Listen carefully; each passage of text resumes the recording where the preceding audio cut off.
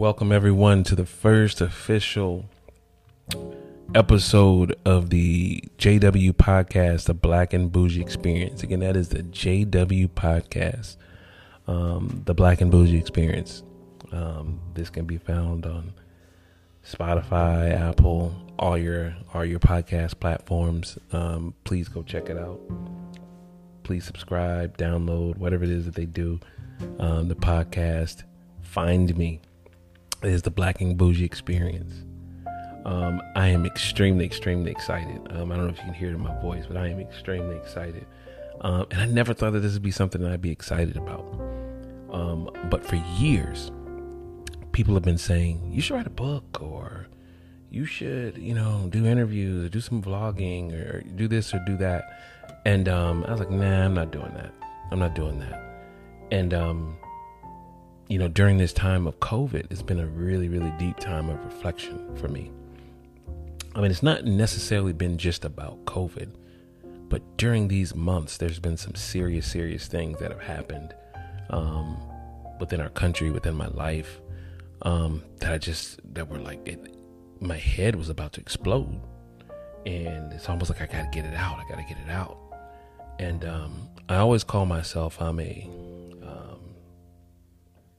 I'm an introvert, extrovert. I do love to share, but I love to share on my own time. So, sometimes, I think it could be the only child syndrome that, just sometimes I want to talk and sometimes I don't.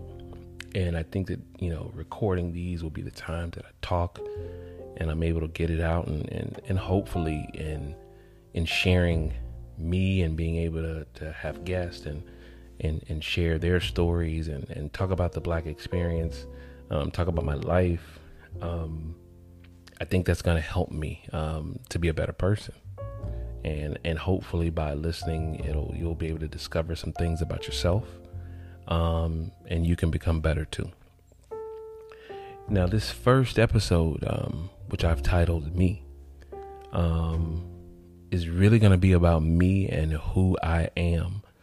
Because I think that's important to share who it is that you're listening to first, who it is that's putting this out and streaming it for the world, before we get into other things about other people and things in life. You have to know and build that connection with the person that is broadcasting the podcast. And so this is what this is going to be about. It's going to be about me. It's literally me sitting here with a cigar and just sharing. And so who am I? I'm a Muslim. I'm a husband. I'm a son. I'm a father. I'm a friend. I'm a leader. I'm a learner. And sometimes I'm an enemy.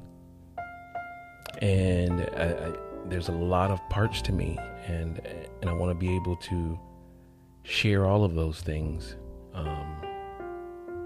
through these recordings. So let's start with me. I was born in Atlanta, Georgia, South Fulton Hospital, but raised in College Park, Georgia, a suburb of Atlanta, where the airport is located. And I was an only child, born by an amazing mother. She raised me. I was a single father. She was a single mother.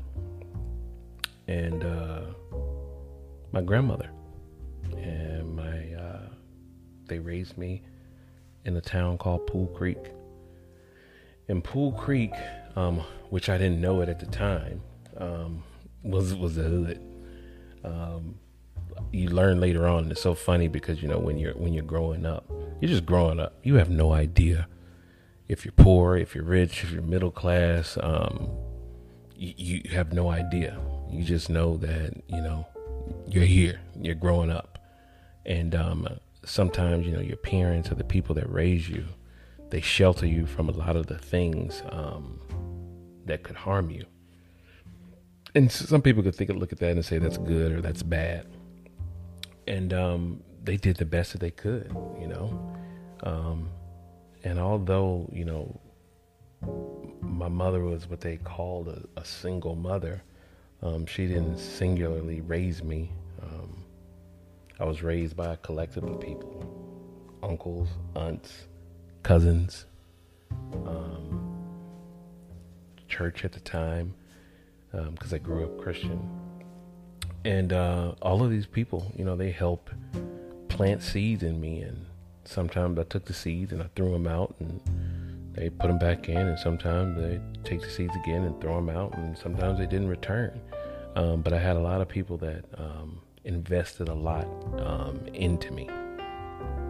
And, Pool Creek was a very, very interesting place. At that time when I was growing up there, it was, I guess the drug epidemic was hot and heavy. I was born in 76, 43 years old. And, it was interesting because I didn't know. I mean, I knew that, we had neighbors that, their sons or daughters were there. And then one moment they weren't. One minute they were outside cutting the grass or laughing and joking with the families. And the next I know, you wouldn't see them for a while. And then they're coming back and they're getting a plate of food. And, I learned later on that, okay, that person was on drugs. And it was something that was just, it became so normal. It was like, oh, yep, this person's on heroin now. Or, this person's on crack. Crack came a little bit later on, hot and heavy, but, there was heroin and there was a lot of weed. And, it was interesting because I grew up with it all around me, but I never delved into it. And I think that was because of the community that I had raising me. My aunts lived down the street. My grandmother's sister, she lived with us. And it was just a lot of love in the house, And I'll tell you this funny story. My grandmother, she always had this open, kind of like an open door. The minister would come by and get a plate. Other family members would come by and get a plate because she was the cook. She could really, what we call it in the South was she could put her foot in it, man. Like she put her foot all the way in it. Like her food was the truth. And she made pies. And people come and get a pie, blackberry cobbler, peach cobbler, sweet potato pies, you name it. She was making it peach. She made these peach pies, which I later found out they also sold these peach pies at Chick-fil-A. I believe it was her recipe, because it was something serious. Like you didn't want a peach pie from Chick-fil-A after you had one of my grandmother's pies. But she had this friend that came over, and she was always there. She'd come over, she'd cook. They'd be like cleaning collard greens in the kitchen and cleaning chitlins when we ate pork. God knows, thank God, alhamdulillah, that I was delivered from pork. But she had diabetes, and back then it was called sugar. I don't even think I remember hearing the word diabetes until later in life. It was just, yep, that's Miss Chrissy, and she got sugar. And this woman was with us, and I saw the transformation. She went from losing one leg to the other leg to her arm, and then she died. And we had like a 2-bedroom, and I think it was 2 bedrooms. Mom, don't kill me if I don't remember how many bedrooms, but I believe when Miss Chrissy would come and stay, she would actually stay in one of the beds because my mom and I slept in one room. She had one bed, I had the other bed, and I think it was 3 bedrooms. Now that I think about it, but Miss Chrissy was staying in the bed, and then we had the window cracked, and because we didn't have AC. And Miss Chrissy was there, and she had a hammer by the bed. And, the neighborhood was getting a little bit bad. And, Miss Chrissy was like, man, I don't care. Let somebody come through this window. I got this hammer. And I'm not talking about a gun. She had a legit hammer for nailing nails. And this guy, he tried to break into a house. And he was the son of one of the neighbors down the street. And I was knocked out the entire time. So I'm giving you this story by memory, from what people told me. And she hit him on the hand with the hammer when he was trying to come through the window. I woke up. I kind of had on the onesie pajamas with the zipper going up the front. And I just remember coming out, the police were there, and I was knocked out, and everything was happening. You had people in the neighborhood looking for him, because it was a community. So they were like, oh no, you're not gonna mess with Miss Mott house. That was my grandmother. Her name was Martha, but they called her Mott. And they were looking for him. And that was when we realized it was time to go. And so my grandmother, she was like the real life help movie. She first started out, she was cleaning in hospitals, and then she cleaned homes for white people. And she cleaned for a very, very long time for this one family. And I say they took care of her, but they took care of her. Like, she was paid for it. They paid her a decent wage. And she was able to buy us a house, and she bought us a house in College Park. And in College Park, it was all white people. And we bought the house from this black lady. Her name was Miss Betty.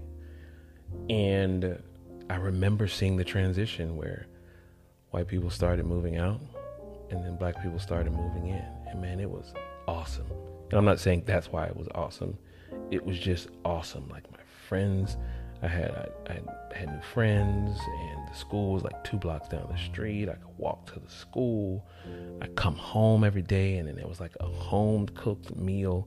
As soon as I came home from school, my grandmother was cooking for me. And she truly is the person that kind of helped build me up, along with my mother, into the person that I am today. And I never forget, she died in 89.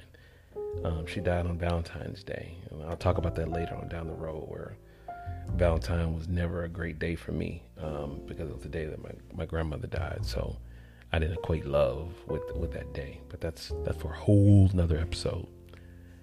And she died.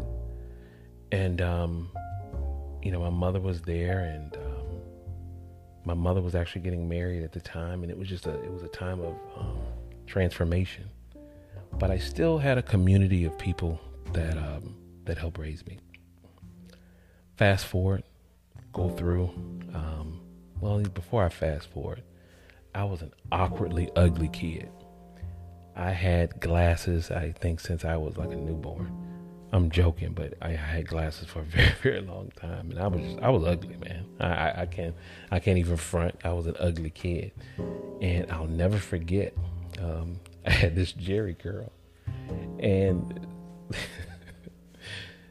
I was in elementary school, and first I think it took hours for me to get the Jerry curl, and I went to school, and this girl, she said, "Hey girl, can you pick that up? I just dropped it off the floor." And she legit thought I was a girl. And I went home and I started crying. My mom, I'm like, "Cut this out of my hair. I don't want a Jerry curl anymore." And then I cut it off, and then I had a low even Steven for a very, very, very long time. And man, those are some crazy times. But so we moved to College Park, and after she died, it was a time of transition. And like I said, I grew up, went to Banneker High School, and I'll never forget, I think it was my 10th grade year, and I was always fresh. Like, I was clean. Like, my clothes were fresh. My mother, if we were poor, I had no idea, because my mother made sure I had the latest Jordans. I had whatever was out at the time. I had multiples, whether it was Cross Colors, whether it was Karl Kani, whether it was Polo. I was in it. And I remember in the 10th grade and 9th grade, I had the glasses. Middle school, I had the glasses. In 10th grade, I came to school and I had no glasses on. I had contact lenses, had a fade. And I never forget, I'm standing up on the wall and people were looking at me like, "Who's this?" And I guess I looked a little bit better. And of course I was fresh. And that was another transition in my life. I'm like, okay, I'm feeling myself a little bit. I was never like the super, super cool kid, but I was dope in my own way. And so then I went through high school, and then that's when it was like the transition. What do? You go to school, What is it? And I never forget, I had this opportunity to work for Coca-Cola. And in Atlanta, Coca-Cola was like the epitome of what you should get to. Coca-Cola and Delta. Like, if you could work for those two things, you were popping. And so, I had an opportunity to go and get a refrigeration internship. And I would have been the guy going around and fixing vending machines, etc. And it would have been a union job, I guess. And it would have been like dope, I guess, for people back then. I was like, this is not what I want to do. I want to ride around in a truck with a gray uniform on and doing Coca-Cola. I wasn't faulting anybody for doing it, but it was just something that I didn't want to do. And so I wanted to be a doctor. And I was going to school and long story short, went on a field trip to a VA hospital. They started pulling out organs. I hit the ground. I was like, this isn't for me. And so I had a part-time job working at a hotel. And then I started from there and I went to the top and, became a general manager after years in the hotel business. And during that time, I got married. I had 3 kids, which those 3 are now 23, 20, going on 21, and 19, going on 20. I have 5 now, so don't fault me for just not knowing ages. It's not gonna happen unless I look at my phone.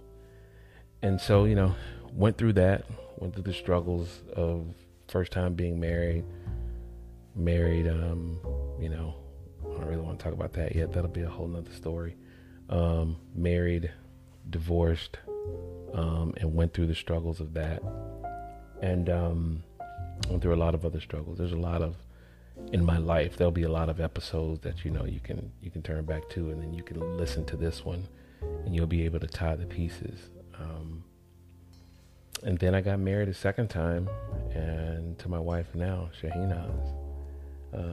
She's from Lebanon, and she's Lebanese, but she's also she has Sierra Leone, she has Ethiopian, but she is 100% Lebanese in her mind. She loves her country, and I have 2 wonderful kids with her as well, a 10-year-old and a 9-year-old. And so, through all of this, there's many, many journeys that happened, along the way.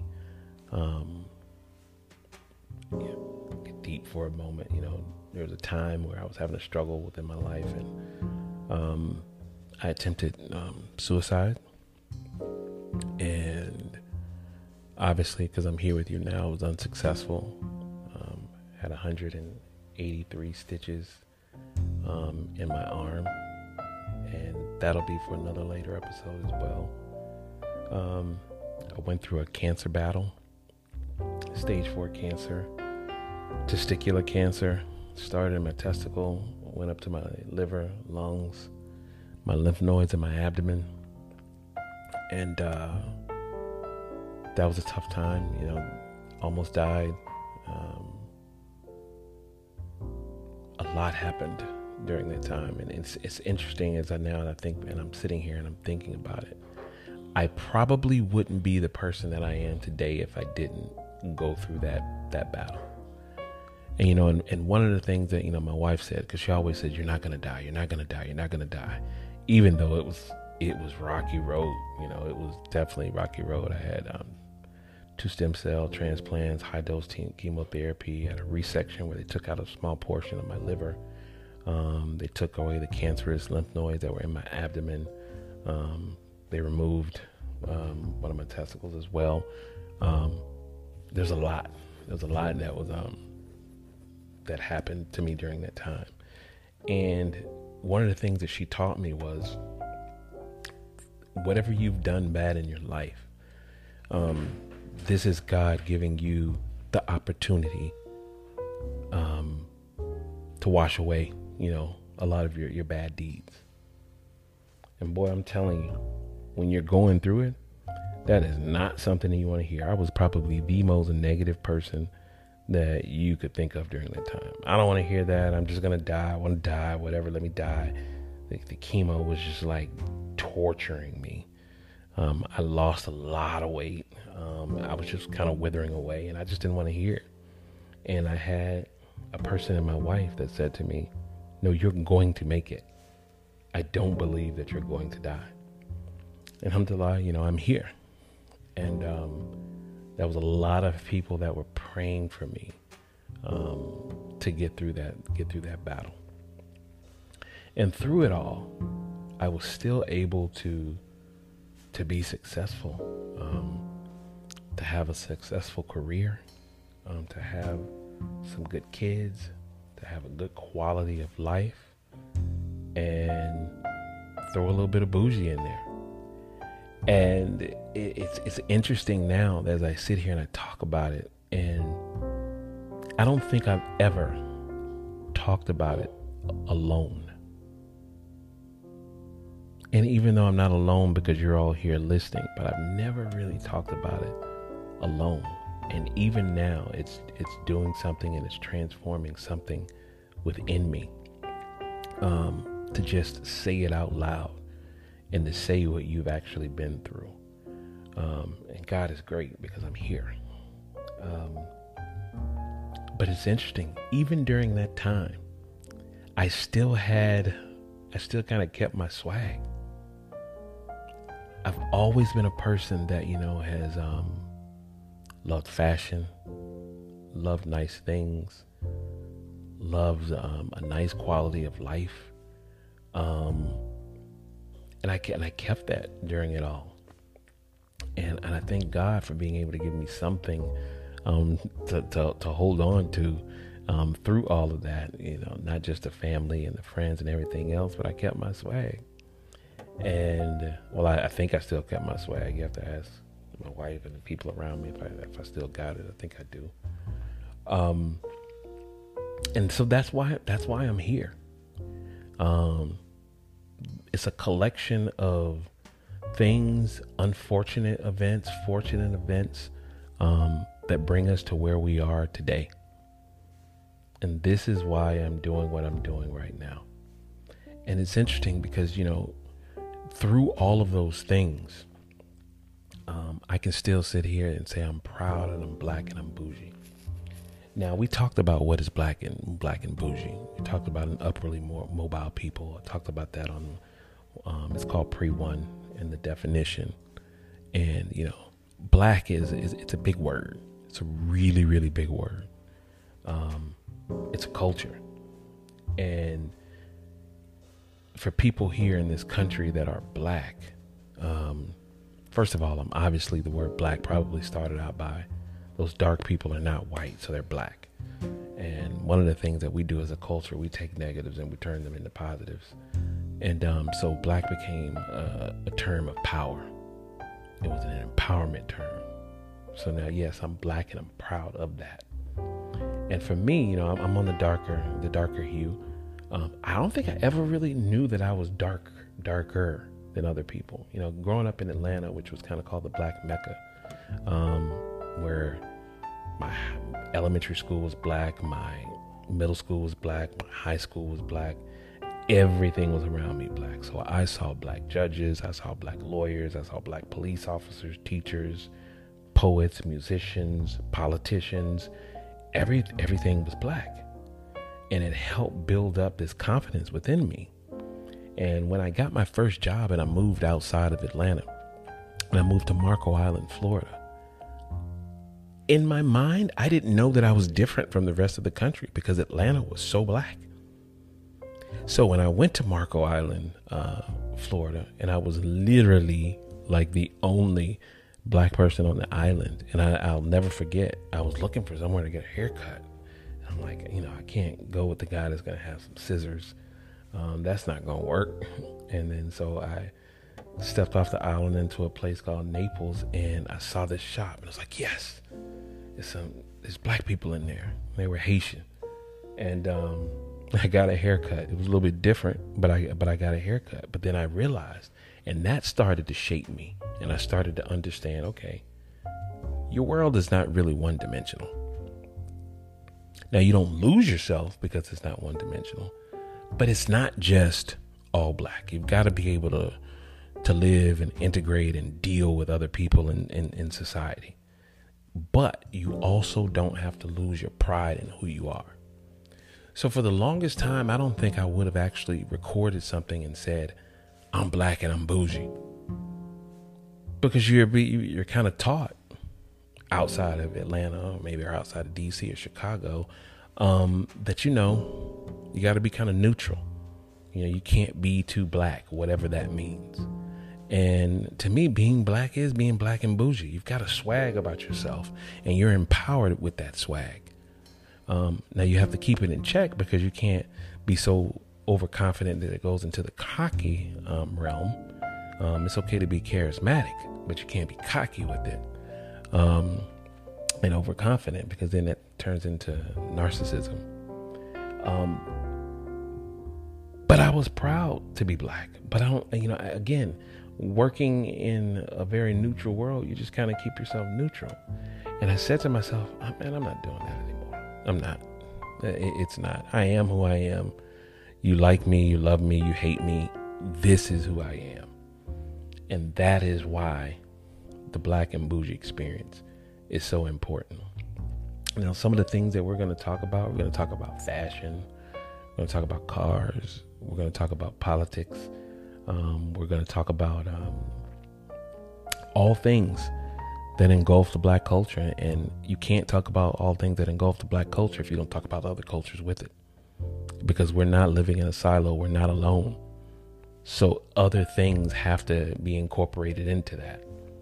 So we'll touch on that. But a little bit more about me. So, I am now currently a general manager at a luxury hotel. During the time of COVID, I actually opened my own general contractor and construction company. And I started this podcast. And I make a pretty good living as a general manager. And, some would say, well, why are you doing all this other stuff? And I'll never forget, there was a episode I watched, The Breakfast Club. Shout out to Charlemagne, Angela Yee, and DJ MB. And they were doing this episode, and it had Dame Dash on it. And he asked a question. He said, can your son come here if he wants to and work in this radio station? And the answer was no. He cannot. Because your name's not on it.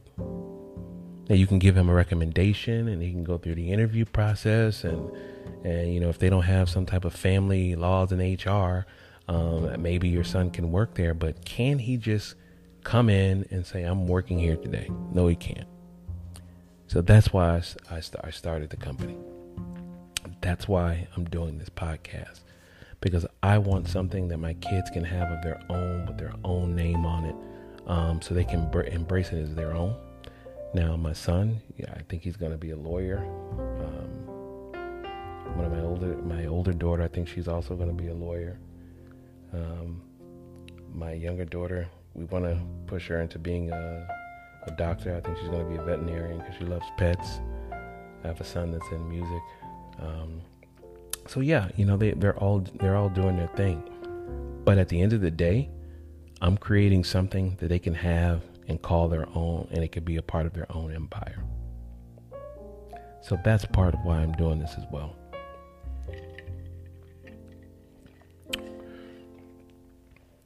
So get ready for this thing that's called the Black and Bougie Experience. I'm excited to share more of who I am. I'm excited to share more about my experiences. I'm excited to hear about some of your experiences. Like I said, you'll be able to reach us on all the streaming platforms. I actually have a Instagram that's dedicated to this page now as well. It is called the Black and Bougie Podcast. So you can go and find that on Instagram, and you can direct message. You can ask questions, things that you want us to talk about, things that you don't like. I got thick skin. I brought up in Atlanta, you got to have thick skin if you're from there. And you just share. So I look forward to speaking to you more. I look forward to engaging in more conversations that are meaningful for you. So get ready for all things JW Podcast, the Black and Bougie Experience. Be well.